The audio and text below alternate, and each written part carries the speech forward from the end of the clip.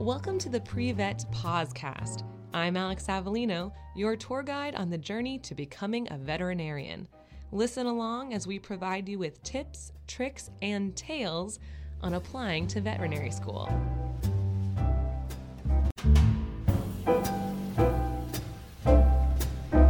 Welcome back to the Pre-Vet Podcast. I'm Alex Avellino, and today I have a very special guest, Miss Lynette Chaparro, who is here to talk to us about admissions. Lynette, welcome. Thank you, Alex. It's a pleasure to be here. Now, Lynette and I work together every day. We're in the same office, but why don't you tell everybody what your title is, how long you've been at the vet school, how did you start doing this? Okay. My title is I'm the Associate Director for Admissions, and I've been working in admissions for the past 13 years. I've done a little bit in the office. I have worked as a pre-vet advisor for a little while, but in the last 9 years, has been solely admissions. And I thought it'd be fun to have Lynette come on here because we have so many students thinking different things about admissions that are often wrong. So we decided we are going to bust 10 admissions myths today, right? Absolutely, yes. We want you guys to feel more comfortable when you're applying. We want you to feel confident. We want you to feel like you understand the process because if they haven't worked in admissions, Lynette, they don't know what's going on. There's a lot behind the scenes. That is correct. It takes the application cycle takes at least 9 months, and the whole process almost a year. Yeah, I'm glad you brought that up. So briefly, we'll talk about that. VEMCAS is the application portal. Correct. Students can go on there starting in January now to work on their application. What do you think about that? I think it's a great move on VEMCAS. Having the application open up in January, it's not going to be the full application. Students are going to be, or applicants are going to be able to get transcripts. They will be able to get letters of reference. So it's a start. It's giving them some months while they're still in school to get all part of the paperwork together. Yeah, so if you really want to get a jump start and start to get organized, it's a great opportunity. Typically, it used to open up in May. So now it's going to start opening parts of the portals in January, but it's going to close in September. Correct. And then you mentioned that they're going to wait. So we don't start doing our interviews until that next January or February. So they end up waiting for a long time. That is correct. They will be waiting over a year. I think that's honestly the hardest part for the students is that long wait. So that's a good time for you to start your yoga meditation and your practices to start feeling more calm and comfortable. So if you have more questions specifically about our admissions process, you're going to contact us directly. But right now, Lynette and I will bust some myths for you guys so you can feel more confident applying to the University of Florida College of Veterinary Medicine.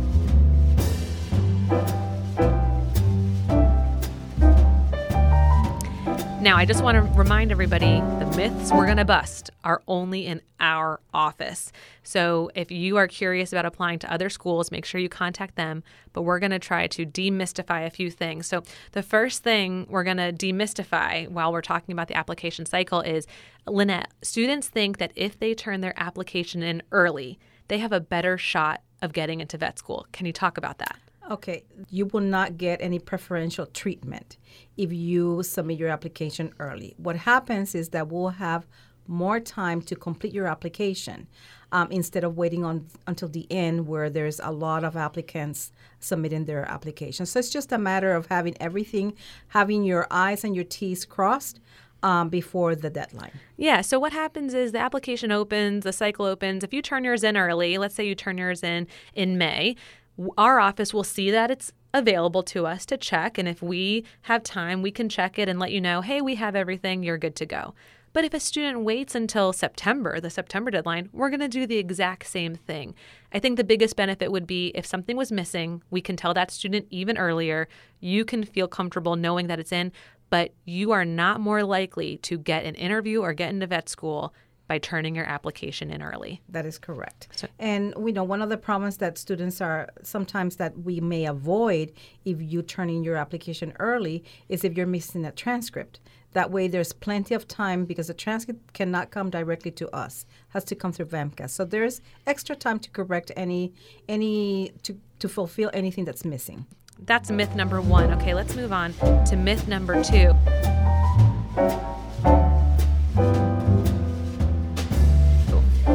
I've often heard students say, Lynette, that they look at our statistics page and they see so many students have biology degrees or animal science degrees, and they say, well, do you only take a certain number from each major? That is completely false. It does not matter what you major in college in order for us to look at your application. It doesn't matter if you major in history, in any field, as long as you complete all the prereqs listed on our website with a letter grade of C or better. Right. So two things are happening here. I think students feel like our admissions committee members look at the entire pool at one time, and they might think, okay, well, there are 100 good-looking biology applicants. We don't want any more. Let's keep going. But that's not how it works. Nope. They're looking at the packets individually, not as a group. So that should make students feel a lot better.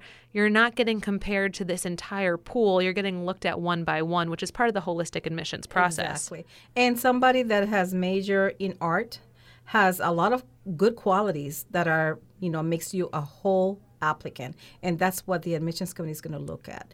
You have to meet the prereqs, but aside from that, whatever you major in, it's going to make you a unique applicant. Exactly. And that's the second thing I wanted to touch on is sometimes students come into my office and they say, oh, if I major in art or history, does that make me more competitive?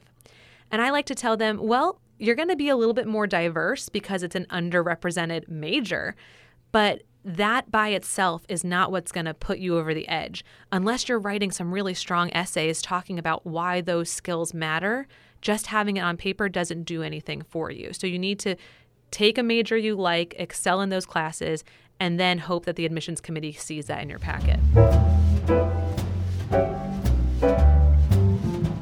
It doesn't matter who you know. Students are always telling me, oh, Alex, I got a letter of rec from the head veterinarian. Or, oh, this person who's writing me a letter went to UF. Talk about that, Lynette. Okay. The admissions committee is comprised of a lot of individuals. They are, local practitioners from Miami, from Central Florida, from South Florida. It's just from different places. So it really doesn't matter who you know. Sometimes students say, oh, I know this governor. And my first response is, well, how well do they know you? Are they going to write you a long letter? Or do they know you very well? Is it going to be supportive? So please don't worry about the name. Worry about the content and the relationship you have with that person. That's such a great point, Alex, because one of the things is that, we tell the students is, when you are looking for a reference, make sure that they are comfortable writing that reference letter to you, and that they know you for a good, solid time. Having a letter of reference from, for example, let's say a professor that has known you for 6 months, or that you took a class and you got an A, is not a strong reference as somebody that has known you for a year or longer, that you've worked for, or that you've done research with. Exactly. So you want those really strong relationships. Someone who, if you're walking down the street, they should know your name, they should know a little bit about you, and they should want to have lunch with you. Somebody you're close Correct. with. Okay, so now let's talk about the rumor that it's harder to get into vet school than it is to get into med school. Okay. Where are people coming from with that? I believe that people look at the amount of applications that we get and the amount of seats that are actually fulfilled. And when they compare that to, like, for example, a med school, there's no comparison. What people haven't realized is that there's a whole lot more med schools than veterinary schools. So when you look at the numbers, at the end, it's almost the same. There's only 30 vet schools, and there are many, many more med schools. Absolutely. So that's where people are coming from. Okay, so we've heard students say, oh, I applied to vet school and I didn't get in. Does it look bad? Should I maybe not apply because I'm not super competitive right now? Once I apply, I'm basically done. What would we tell that student? Okay, first of all, first thing that we will tell them is do not give up. If this is what you want to do, if this is your passion, this is what you want in life, Don't give up. There's certain ways to get into vet school. I mean, sometimes students are deferred. Sometimes students take a year off to work. Sometimes they decide, okay, I need to increase my GPA. Let me go ahead and do a master's. So there are ways to actually go about to increase your chances. But I think the bottom line is once you applied and you're rejected, meet with the pre-vet advisor. Meet with a counselor that's going to be able to review your application and give you points or give you ideas of how you can improve. Agreed. It's totally normal to apply more than one time. When you think about the numbers right now, we had 1,372 applicants last cycle for 120 seats. It's quite common to need to apply more than one time. Correct. So please don't feel, of course, it's going to be disheartening. It's okay to be upset and frustrated and discouraged, but we love to see a repeat applicant. That shows perseverance. And I want to mention something about repeat applicants. We tag the repeat applicants. So any applicant that applies a second time, we're going to be looking at their previous application and see if they have done anything different. Right. So we get to compare to Correct. see how much you've grown. Correct. Okay, we just busted 5 myths. Let's go for 5 more.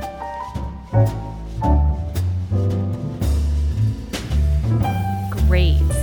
I've heard students come in and tell me all kinds of numbers about what UF needs to have, a minimum GPA to get seen and get accepted. Lynette, will you explain our goal for a holistic admissions process and what that means for GPA? Okay. So this year we have the admissions committee review 80% of all the applications. So that means there's going to be a range of GPAs. There'll be the 4.0s along with the 3.0s and perhaps a couple of 2.9s. So we're looking at everybody. And when we say holistic, that means that GPAs are going to be important, but the other part is going to be the experience and the letters of reference. Mm-hmm. So including all those 3 components, that's what we're going to be ranking the students and then offering them a position or an interview offer. Now, I will remind students our current average for GPAs is about a 3.5, 3.6. So you do want to shoot for the average. That's going to help you be a little bit more competitive, especially my out-of-state students. You want to make sure that you are improving your GPA every step of the way. But like Lynette said, we look at a wide range of GPAs. So picture if there are 10 people in a room, we're going to look at the top 8 GPAs that are in there for that first round. That's 80%. So as long as you make that mark, you're gonna get seen by the admissions committee. Correct. This is my favorite myth to bust, number 7, the diversity myth. I get a lot of, and I'm going to be frank with you guys, I get a lot of white female students in my office who say to me, I don't think I'm going to get in because I'm not diverse. Mm-hmm. What would we tell them, Lynette? Okay, first of all, everybody it's diverse. There's in one way or another, you're going to have diversity in your life. It may not be your color. It may not be your ethnicity or your background. It can be your experience. It can be life experiences that you have had that has made you unique. Sometimes traveling. A person that has traveled, they have accumulated an array of experiences, and sometimes by seeing or being part of somebody else's experience also provides diversity. So everybody it's diverse. So you need just to think about your own situation, and if you've traveled, if you have worked and seen things in your work that has made an impact in you, that is diversity. Ugh, Lynn, you just summed it up perfectly. All of those examples should get you guys thinking about how am I diverse? What have I experienced? What have I experienced secondhand, maybe through work or through my family? So there is no more excuse for anyone to come into our offices and say they're not diverse. You are. You just need to expand your view of diversity. Okay, myth 8, quality versus quantity of experience. We have some students come in who have years of experience, but maybe it's not the kind of experience we're looking for. What would we say? Okay, this is always the toughest question for all of us, just because students will say, well, give me a number. We don't want to give a number because it's not about the number of hours, it's about the quality of experience. So we want, let me just set an example. Let's say a student or an applicant has worked as in a kennel, as a kennel technician, yeah. Exactly. And they've done that for a year. And then we have another applicant that has worked side by side with a veterinarian for 3 months over the summer. So when we compare those two experiences, actually the experience where the student spent 3 months working side by side, that's going to be a more valuable experience than the kennel. Not to take away from the kennel technician, but that student should be a kennel technician and then try to find a way to move up. Even talk to the veterinarian, say, can I just assist you? Can I be present where you're doing, certain procedures, so they can really expand their experience. Yes, find that mentorship, move forward. Quality is always going to come over quantity, and then the ultimate goal would be a year alongside a veterinarian. Okay, myth 9. They need to have 3 letters of recommendation from veterinarians to be a strong competitive applicant. What would we tell that student? Completely false. I mean, if you can get them, great for you. But it's really, the reality is that getting 1 or 2, it's kind of tough. So we want at least 1. And then one thing that students forget is that if you work, and it's not a vet-related work, you can still use that that is a very strong reference. Remember, we're trying to find out the work ethic of that student. And it doesn't matter if that work ethic comes from as a tech. It can come as, you work at Publix, you work at another store. Customer service, exactly. That tells a lot about you as a person. So feel free to have a variety of references as long as they know you very well and they are not friends or family. Oh, my God, yes. That is correct. Okay, our 10th myth is going to come from other students that you're listening to. So when the cycles start to close and students are either getting into vet schools or being denied from vet schools, you're going to hear students all over social media, Student Doctor Network, in pre-vet clubs saying, I got in because of this, or I didn't get in because of this. And we want to remind students, who do they need to hear from, Lynette, to know why they did or did not get in? They need to hear from the pre-vet advisor. Yes. So if you're applying to UF, make sure you contact Alex. And she can go over the application. She can give you pointers. She will tell you what the admissions, if your application went through packet review, she will mention what are those comments and give you some really good feedback about that application. Yeah, I see so many students posting, oh, I didn't get into Cornell because of this, or, oh, I did get into UC Davis because of this. And unless those students have met with the admissions committee or the actual admissions officers to find out why they did or did not get in, they are assuming why they did or did not get in. That is correct. Be very careful about advice that you hear from other students, especially in those emotional times, right when the cycles are closing and we're starting to hear back about if we got into vet school or not. Be careful. Make sure you've made your phone call so you know the truth about your application, and then move forward for the next cycle if that's what you need to do. So, Lynette, we just busted 10 myths. Yeah. I think it would be great for us to give them a little bit of advice and encouragement, because we are seeing, 1,200 plus students this year who apply to our program who won't get a seat in the vet school. That's correct. What do we want to tell them? Don't give up. Remember, if this is your dream, you just have to be a little bit patient. Reapply again. Sometimes taking a whole year off, it's a good thing. Taking a year off to build up on your experience, to just earn some money, that is always, it's always a good step to follow. Sometimes, getting another degree, it's something that students can do and spend the time and do something that is going to help them. Always have a plan B, but if this is your dream, please make sure that you meet with a pre-vet advisor. Find out what you can do to do better in your application, and don't give up. I agree with everything that Lynette said. I think almost every student I've ever met with can and will be a veterinarian. It's a question of when and where will they go to vet school. So if you listen to our tips, if you take time to figure out and be realistic about your packet and your application, there are enough opportunities for you to achieve that dream and start working with animals researchers and other veterinarians. That's correct.